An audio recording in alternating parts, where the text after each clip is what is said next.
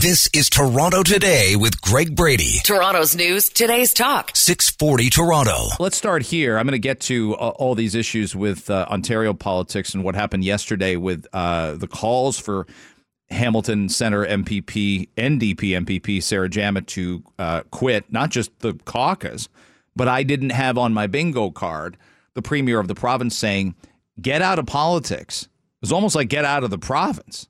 But that's how adamant he feels about it. There's a lot that's circulating about what happened and why it happened. And I'll get to that a few minutes from now. Dave Bradley just mentioned in the news there are concerns because of some threats to the Jewish population that a Hamas leader overseas in the Middle East has made. I won't document them to any great extent, but he's calling for not just demonstrations, but actions on Friday. And it's no doubt that those things are going to be alarming to people. So what do we know? Well, Toronto Police Services says right now, no credible threat to the city's Jewish communities, but you're going to see an increased police presence. That's where it is. I've said this about Saturday, and I think it bears repeating about Friday, because you want to look through sometimes the front of the car and not the rear view mirror. There's going to be a really difficult set of moments, I think, in the next several days in Toronto or in your community, wherever you are. There's going to be fair comment and debate about tactics and actions and what the humanitarian balance needs to be. Israel is going to be forceful and aggressive in Gaza. They already are. They have been for a number of years. Too much for some, enough for others. That's a really fair statement to say. As we've documented on this show, Saturday was an event, and there can be one opinion about that event, just the one. And I think it's turned to people understanding that. I think it's really where it should be. I think some people showed themselves for who they are just after in the aftermath of Saturday. And I won't go on, but what a moment to find out. What a moment to find out that people that believe in justice and peace and togetherness felt the way they did and looked at Saturday and said, well, let's both sides this a little bit. There's no both sidesing Saturday. You can get into the depth of what could potentially happen over the next several days. But this is what's going on. And who's on what side and on day one on Saturday and remains there in the days and weeks ahead is something to watch. The Jewish communities cannot hesitate for a moment to be as secure as they can. There are decisions being made, hard ones, about whether to send their kids to school or not tomorrow. And I bet you there have been all week, as a matter of fact. Toronto police have noted they've increased patrols in Jewish cultural centers, synagogues, and other places of worship. This happened, by the way, certainly in the Muslim community after the horrific mosque attack in Quebec City. We're going back on about 7 years now. I think we talked about it a fair bit 2 years ago, when that beautiful family in my birthplace of London, Ontario, were mowed down by the maniac that's on trial right now in Windsor. And he killed 4 of the 5 family members. So we rise up and have considerable concern for those communities. That's pretty fair to say. We're going to speak to Melissa Lantsman, by the way, in the 8 o'clock hour. Make a note of it. It's not for now, but we'll keep talking about this. But she brought up something yesterday that I thought was really significant. And that is the idea that the federal government, and I don't see this as partisan politics, she wants Dominic LeBlanc to make sure Jewish Canadians feel safer on Friday. And we're talking physically safe. We're talking make sure that there's bumpers and safeguards in place. She wants the federal government and provincial and municipal law enforcement authorities to be working in concert, to be properly coordinated. And I get why that would be. She suggests also, and smartly so, that CSIS should implement some threat reduction measures, communicate to the Jewish community any intelligence whatsoever related to any threats from Hamas for tomorrow or beyond. Like, these end up being sensible things. They really, really do.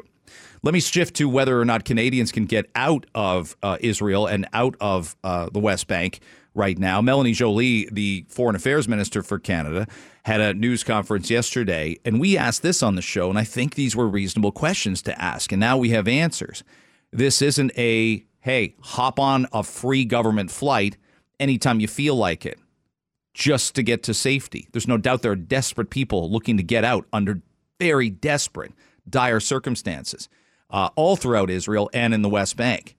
People just want to see people that they love the most again. If they were away for studying for college or traveling or they're working in Israel or they happen to be in Gaza. Jolie said yesterday, this is your moment.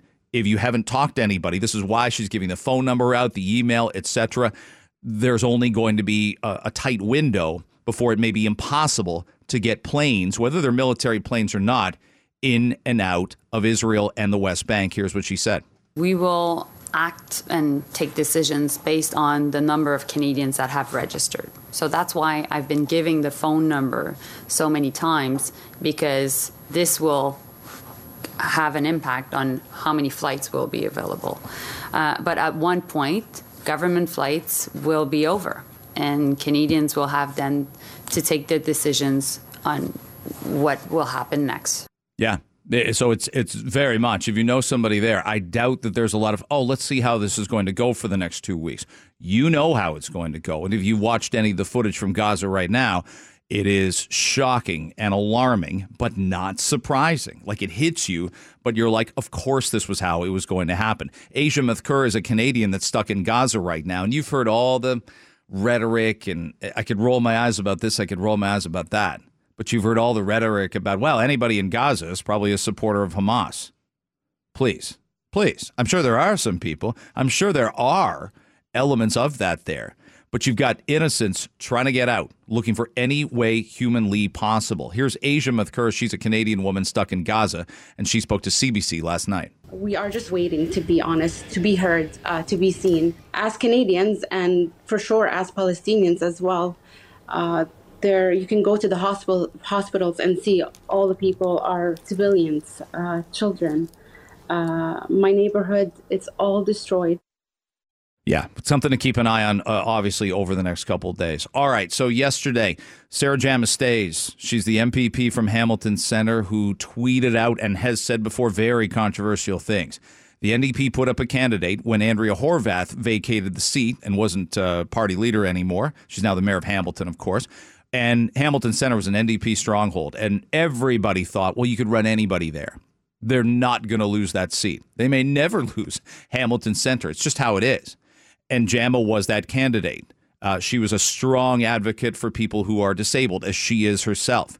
She was a strong advocate for social justice. There are moments where that is prominent and that is admirable, and there's no doubt she worked hard at it. But she fought a reputation really early on of being anti-Semitic, saying anti-Semitic things, and certainly on her social media. She has now apologized for the second time in 7 months as a politician, as a political figure, for social media posts that have enraged the Jewish community. And she did it right after Saturday. And I can understand, with no bias, no dog in the fight, how her social media activity on Saturday was seen as a celebration of the Hamas terrorist attack. I absolutely can see how it's perceived that way. Is that my perception? Doesn't matter for right now. But I absolutely can see how it's perceived that way. And that's the line. That's a line crosser for me. How could it not be? So she stays. She gets to stay. And those posts are still up. Like, I'm at a loss to try and figure out what on earth happened here. Michael Levitz with the Simon Wiesenthal Foundation in Toronto. Here are his thoughts on Sarah-Jama. No Canadian of good conscience should be framing them as anything other than savage terrorists. And to see it come from a member of the legislature in Ontario was absolutely, gobsmacking. He's not wrong. A lot of people feel that way, and a lot of strong NDP supporters felt that way. I don't doubt sleepless night for Marit Stiles, but I'm trying to work hard at better understanding why Jama stays. There's no restrictions. There's no slap on the wrist. All the posts stay up. What's she sorry about then? And I'm not telling you she doesn't have something to be sorry about. She sure does.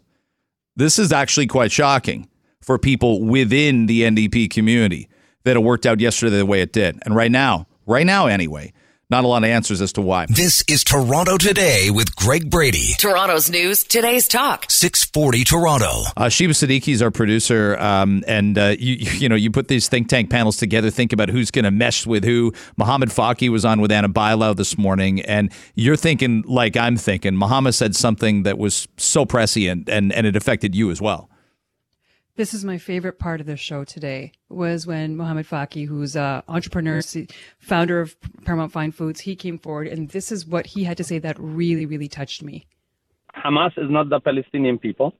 And like we all know, there is everywhere, everything from everything. There is the people that don't understand the situation. There is the small number of people that do not represent the rest of the Palestinians, that they were maybe looking like celebrating, and if they were, they're wrong, and I condemn that personally, and we all did, all of us together.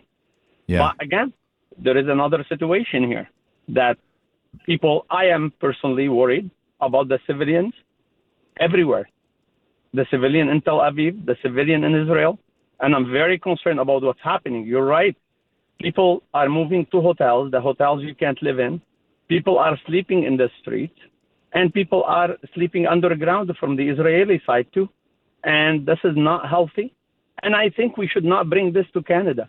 My friend from the Jewish community and my friend that they have loved one in Israel, they're still my friend. And they're going to be always my friend. And the politicians, they need to remember, we all need to bring Canadians together united. And we could stand united. We could send a message of love and peace. We could be the people who are starting that. Canada could play a big role. And I'm not talking about Hamas. Definitely, I condemn it. Yeah. But I'm talking about, and it's easy that people will say, oh, what, Mohammed, are you supporting? I'm not supporting any of the action of Hamas or anything that happened wrong, of course. And what happened Saturday is horrible, horrific.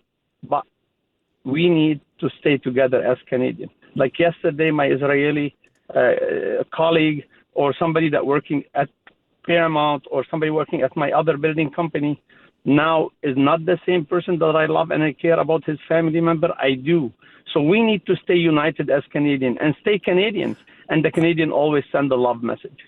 Sheba, I'm glad you like that as much as me. It takes speaking up. It takes having tough conversations. It takes, swallowing, counting to 3 and going, here's what I think and here's where I support you. All of that. Canada wasn't even included in the statement. We weren't even invited to be included in the statement, on that global statement that was issued by France, Germany, the US, Italy, UK. I'd love for us to be known as that country that can come together. Yeah. Yeah. And it's funny because people might say to me, okay, I'm a white guy. I'm a white guy. I'm a straight white guy. So people might say to me, hey, Brady, you've never experienced racism. And I think they'd be right. But Sheba, the one thing I think about and the one thing I impart upon my kids is I don't want you doing a damn thing that would make anybody think you're racist. And there's a difference between those two things. So I'm conscious, not just because, I care about my image. It's just the right thing to do. I sleep better at night by treating everybody based on their actions, not what they look like. It's just that simple. And Mohammed, that's exactly what I thought of when Mohammed said that. It takes a lot to say that. And it was very powerful. Yeah, it was all of that. All right, let's move to this was, it airs the same time we do, but you'd be forgiven if we didn't start watching the Today Show on NBC yesterday. We didn't know Jada Pinkett Smith was going to be on. Now, did you know she had a book coming out? Because I didn't until yesterday. Yes, I've been waiting. Worthy, yes. Okay, so we can listen to it together. We'll go on a walk together. You know how couples do with like the AirPods? Yeah. One AirPod in each ear. That's how we'll listen to it together. I'm only on chapter 3 of Spare. I've only gotten to the part where he mentions the word Todger, and Gordon and I are still trying to figure out how to work Todger into conversations, the LA Dodgers. But anyway, Jada Pinkett Smith talked about the fact that she's basically lived a completely separate life with Will Smith since 2016. They got married in 1997. They made it nearly 20 years. Here's what she told the Today Show. I feel like you're a straight talker. I am. Except you're not sometimes. Yeah. So why do that? Like, what was the reason? I think just not being ready yet. Still trying to figure out between the two of us how to be in partnership, right? And in regards to how do we present that to people, you know? And we hadn't figured that out. Come on, figure it out already, Brady. It's been 26 years they've been together. Either you know when to throw it in or work on it and move forward. And had they lived separate lives, she's not at the Oscars. There's no punch. There's no, but Jada, she says, I love you. No, hold on. We're running out of time. But she did say that they've just been sort of putting on this act. They go places together for the sake of the kids. That's why they've promised they're never going to get divorced. So they're doing that for their children, for their family, and for the perception, the global perception, which obviously went up in flames. That might be my favorite clip of all time, where Hoda says, "You're a straight talker," and she goes, "I am, except when you're not," and she goes, "Also true." I'm like, what the hell is going? She's got her in a pickle already. This is Toronto Today with Greg Brady. Toronto's news, today's talk. 640 Toronto. Let's bring on economics professor from Toronto Metropolitan University, Eric Kam, to join us now. He often appears with us, often on the Roy Green Show as well, our excellent national program, which airs 2 to 5 on Saturday and Sunday in the afternoon. What do you make of this? Is this a little bit heavy-handed from the city, or do you go, no, I understand why they're going there? I think it's grossly heavy-handed, and, well, it's not necessary in one area, but in one it might be, and I don't like running it up the middle, but here we go. If your goal is to reduce things like pollution and emissions and maybe help alleviate the traffic snarl in this city, well, then you're probably on the side of there's way too many cars on the road and we have to start doing something about it. So this is kind of low-hanging fruit. But if you're talking about finding the optimal, for lack of a better word, number of rideshare vehicles on the road, economic theory dictates, and really common sense dictates, that you don't have to do anything. When there are too many Uber or Lyft cars on the road, there won't be enough business for all of those drivers, and so they will start to disappear. But it seems to me that we're not there yet. I mean, listen, Greg, I hate to say it, but we made a conscious decision years ago to absolutely decimate the taxi industry. And I don't remember a lot of consultation on that. When people used to use their taxi licenses as retirement plans, and now they're basically not worth the paper they're written on. So I find this exceptionally heavy-handed. And I think if you just listen to economics in terms of the number of vehicles on the road needed for a city as large as Toronto, I think that number will settle to an equilibrium in time. I don't think we have to legislate it. I think also, I mean, the traffic problems in the city, Eric, are multifaceted. Someone could make the case bike lanes have caused more of a traffic snarl. There's no question that that's a case that could be made. And I think that Mr. Fury made it very well when he was running for office. That's true. I mean, again, no one's going to sit here, me included, and say we shouldn't have people riding bicycles in the city. First of all, it's healthy. Second of all, it, again, alleviates congestion. But they put all of these things in to try to, for lack of a better word, hurt driving in the city, take away driving in the city, or disincentivize driving in the city. There's only one problem. In a city of 4 million people, you aren't going to do that. It's very, very hard to tell people to get their cars off the road. And so this is one sense that I really think that economic theory will show to be right, that in the long run, I mean, the very long run, longer than 14 months, when there's too many Uber cars on the road, those Uber cars will start to disappear when they don't make a living. Well, also, I mean, surge pricing goes insane already. Anybody waiting to get a cab outside Bud Stage, outside, a Leafs or Raptors game, Jays game on a busy night, or even it's just Friday at 8 p.m., all these drivers zoom into these heavily congested areas and they jack their prices up. That's just pure supply and demand. Not just pure supply and demand, my economics student, but it's pure elasticity. And when the elasticity falls, then you can play games with prices like that. We've seen it in grocery stores. We see it in Uber drivers. We see it in every industry. And really quickly, when I was a little boy and I would be in my grandfather's truck when he sold potatoes, he used to say to me, the hardest part of this job, Eric, is to figure out who you can raise the price and who you can't. So even my Zadie, with a grade 6 education, struggled with the elasticity of demand. Eric Kam, our guest, TMU economics professor. This has been a heavy 6 days for all of us, but you're a Jewish man with a Jewish family, and you're proud of it. And you teach younger people right now. What are these conversations like in classrooms? What's your level of being able to focus on what you do in light of the Hamas massacre on Saturday? Well, you try to bring a little bit of the almost 56 years I've spent on the planet to this. And when students bring it up, I don't avoid it. I don't avoid anything. and we try to talk about it. I try to create a very inclusive classroom environment. I thank heaven, I don't think I've ever marginalized anybody in a classroom, but that also doesn't mean that I'm not human and I don't give my opinion. And so what I've tried to do this week is I've actually been talking a lot in class about your friend and one of my new favorite listening buddies, Ben Mulrooney, because I think he's made a ton of sense in the way he's approached this. And I've told my students a lot about his father, who I thought defined leadership when he brought in the GST, because he said we have no choice if we want to keep things like healthcare affordable. And I think that leadership, Greg, and I tell this to my students, that's what's lacking today. Leadership. Fred Hahn comes out and I hear nothing from CUPE Canada. Yesterday, Merritt Stiles had the perfect opportunity to say, you, Jamal, box for 5 in a game. But she didn't. She said nothing. It's leadership that is devoid today. And so what I find very easy to talk to students about today is what are our leaders doing in the face of these tragedies? And number 2, I can't lie, and I will say it on the radio. I tell my students that, as you've said, what happened last weekend during Simchas Torah, this one's really non-negotiable. Non-negotiable. This is not where you drive it up the middle and remember both sides of the coin. This is about if you are not on the side of the Israeli people that were murdered and raped and kidnapped, think about who you're supporting. I saw, you really hit me with your comments, and I saw an American commentator say, in this world now with social media and where we are, if 9/11 happened right now, you'd have 15 to 20% of people going, well, I see what the terrorists were trying to accomplish there. And can you imagine hearing that on September 12th, 2001? Can you imagine that?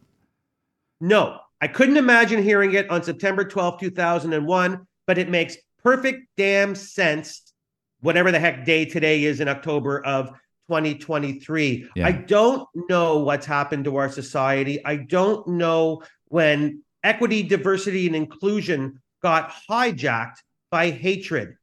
And hatred for the Jewish community is nothing new. It was around long before me. It's going to be around long after me. And I'm not saying we're the only group, but if there's one thing this week has taught me is, as a Jewish person who had a bar mitzvah, is how scary it is to be Jewish. It always was, and it always will be. And we really do thank the people like the Doug Fords who came out quick, and say what you want about our premier. He was quick to Twitter to say, we stand beside Israel. And I really appreciate that in the face of too many leaders who either waffled or said nothing. Eric, I got to move it along. Thanks for bringing your passion to our show as always. Stay healthy, Greg. Toronto Today. That's Eric Kam. You've TMU economics professor. This is Toronto Today with Greg Brady. Toronto's news, today's talk. 640 Toronto. Warren Kinsella is kind enough to join us now on Toronto Today. It's great to have him on. Warren, of course, can be read in the National Post. Thank you for making the time. Thanks, my friend. We'll get to this Ontario political issue in a little bit, but when you hear audio like that, again, there's going to be a tremendous human toll, as there's been for decades with Israel's response here.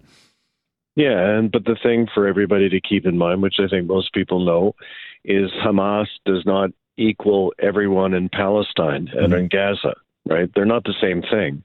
You know, Hamas has terrorized the Palestinian people, the regular folks, for many, many years, since they basically occupied Gaza. They're not the same thing as the Palestinian people, and that's been the point that Israel has made for years, is you can't conflate the two. But unfortunately, too many people outside of Israel are doing that. Yesterday, it could have been a standoff. We don't know how intense it got. We don't know if there was, I'll make a reference for people of older than our vintage. We don't know if this was the SALT talks between Richard Nixon and Nikita Khrushchev, Warren. But Sarah Jama, the Hamilton Centre MPP, and her leader, the leader of the opposition, Marit Stiles, must have been coming to some kind of agreement. And by late afternoon, Jama was still in the caucus. People I know in NDP ranks or who consistently vote for them or fundraise, in all honesty, they were shocked by this. What was your reaction? I was too. I've got a lot of friends who are New Democrats as well. Marit Stiles, who's the leader of the Ontario NDP, ordered this new MPP from Hamilton Centre, Sarah Jama, to take down the tweet where she talks about Israel being an apartheid state and defends Hamas. She told her to take it down. 24 hours later, it was still up.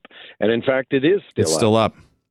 And so, Sarah Jama has always, like we've all been told, when somebody shows you who they are for the first time, believe them. Sarah Jama has always been someone who hated Israel, hates the police, and says outrageous, hateful things. So she's always been what she is. This is a mark on Marit Stiles' reputation that she will not be able to erase.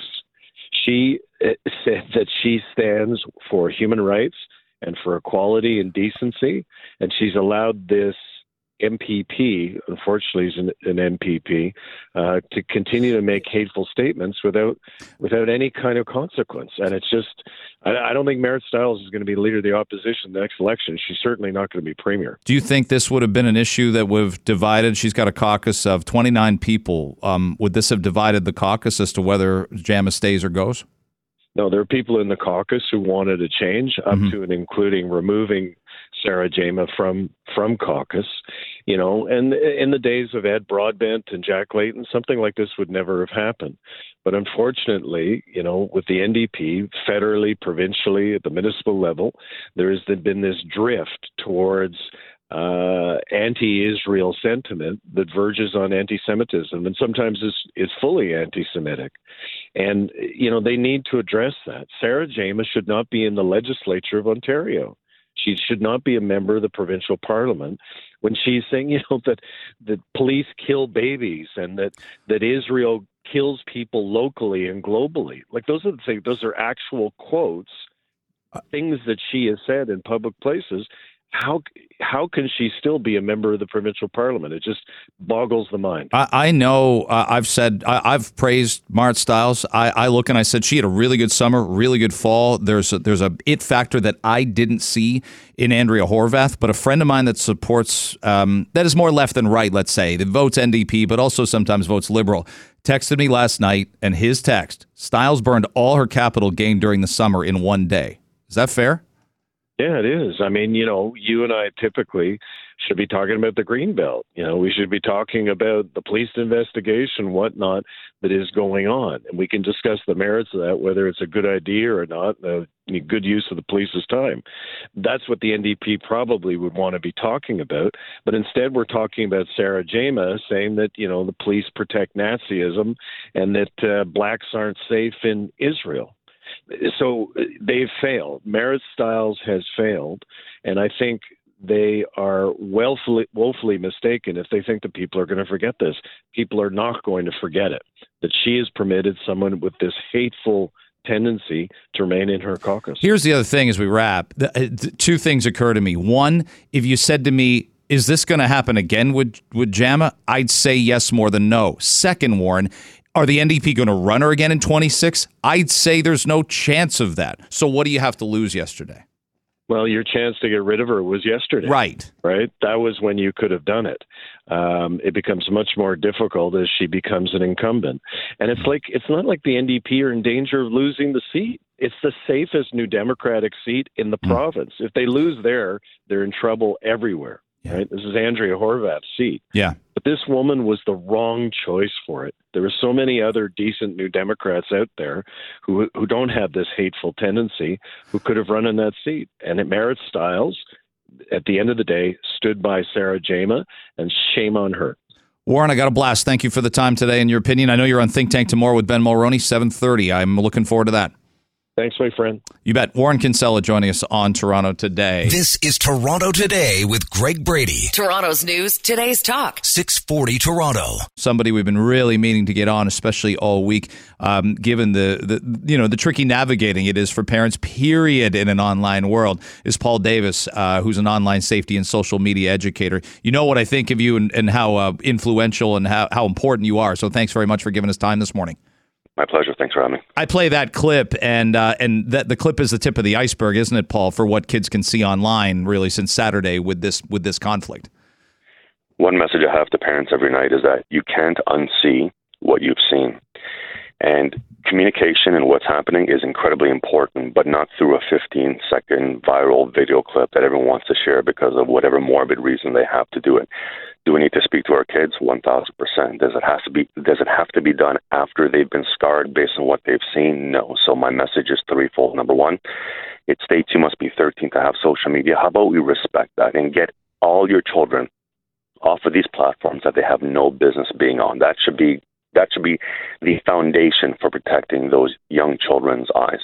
Number two, you might say, okay, well, what happens when they go to school and they see it on another friend's phone? Well, this is where I've been promoting in elementary schools forever, away for the day. And, you'll have some individuals saying, well, is that really possible? Well, I can tell you I was in Alberta for 2 weeks in September. Yeah. And 11 of the 12 schools, the only school not allowing away for the day is a high school. Every school has adopted away for the day. So there are no phones in elementary school. So we can reduce and mitigate any harm if they applied that. So let's go to number three, which is, all right, your kid's 13, 14, 15, like in your household. Yeah. They are inevitably going to see it. How do we deal with this? Well, the term critical thinking is thrown around all the time, except in your business and in my business, it is so I can't stress the importance of how important it is to actually implement and utilize critical thinking. You have to research what you've seen. You just cannot take a 15-second viral clip and automatically process it because your 15-year-old hasn't developed the brain capacity to actually understand what they've seen. But what they're doing because of the TikTok generation is that they see it, they process it, they're triggered, and they subsequently share it. And so now they're sharing it with other peers who are now going to process it. How do we deal with it? We must speak to our kids. We must talk to them about what they've seen, and we must fact check it because not everything being shared over this past weekend is factual. No. There's videos from 3 years ago, 4 years ago, 5 years ago, and it's the case with all conflicts. And you brought up something that is a problem. If I take the apps off my kids' phones, they'll just look at it in somebody else's. So it seems like the conversation's as important as the app management. Well, number one, I've always said you cannot ignore this. This is the reality of the world, but how you deliver it can be much less impactful so that they don't see it through a visual of something that could scar them forever. But we have to also understand where they're getting it from. So there's three different platforms. So there's traditional social media. The worst one that I've seen all weekend in terms of graphic content was Twitter, now X. You can also see it on TikTok. You can see it on Instagram. But, okay, those are the traditional. But then there are other platforms. Reddit is a cesspool of inappropriate content. And then, of course, you have the private Discord servers where kids are sharing stuff there. Now, let's say you've addressed that. Well, now you've got Signal, you've got Telegram, you've got WhatsApp. So these are the private chat groups where kids will actually join and share content because it's hard to moderate, it's hard to flag. So it's not restricting everything. It's understanding what your child is accessing if they're going to be subjected to it and having that conversation. Because if you want to take the phone away, well, you're going to solve part of the problem, but that's unrealistic. So communication is the key in this aspect. Was there a moment where this shifted in terms of what's broadcast on television and even in a post 9/11 world? We got to remember a 6-year-old on 9/11 is now 28 years old. They're thinking about having their own kids. Is there a point where you saw it shift?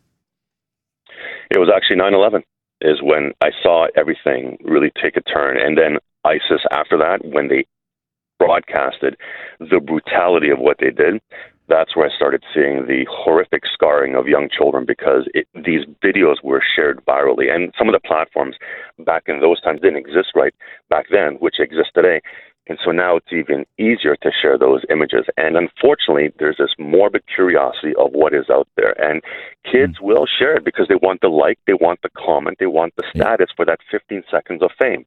Let's just say even broadcast. I got about a minute here. If someone said to you, my kid is 10, should I let my 10-year-old daughter watch the news with me? I'm always inclined to say yes. But would you say it's different just this week or next week or the week after?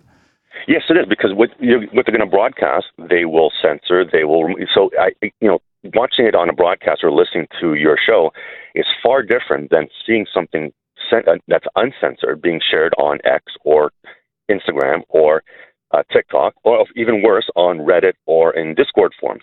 So the answer is absolutely, but how do they see it? Where do they see it and how do they consume it is the key question. So my message has always been, please protect those young eyes. It's so vitally important. Have the conversation, but don't scar that child. I'm not a mental health expert, but I speak to them all the time, and I know how this will impact them for years to come. I'm going to ask one more question based on a text a listener just asked me to ask you because they're enjoying the conversation, and that is whether or not the Ontario Education Minister should propose legislation that keeps phones out of schools. It's got to stay in your locker. It can't be in your class. It can't be in your desk. Should that happen here in this province? My suggestion has always been for elementary schools that phones should be away for the day, because let's just go back to the foundation of bring your own device to school. It was all based on theories about 21st century education. The theories have fallen flat. There's no evidence whatsoever to support that these have enhanced education upwards of grade 8. They've been distractions. There are kids in bathrooms making TikToks. They're texting each other. You know what? Bring back education into the classroom. And remember, for those teachers listening, nothing will replace that amazing human being that stands before your child called a teacher. Devices are educational assistants. With strict restrictions, I completely support them. But if that's too much work, away for the day in elementary school. Paul, thanks for doing what you're doing, for being on our show. Let's connect again really soon. Anytime. Paul Davis, online safety and social media educator. Canada may be known for its landscapes and friendly people, but beneath the surface lies a darker side of crime, history, and the paranormal. Since 2017, the award-winning Dark Poutine podcast has explored the shadowy corners of the Great White North and beyond, delivering chilling tales from a uniquely Canadian perspective. Hosted by Mike Brown and Matthew Stockton with over 300 episodes and fresh releases every Monday, Dark Poutine is your weekly ticket to the creepier side of Canada. Listen to Dark Poutine on Apple, Spotify, Amazon Music, or wherever you get your podcasts.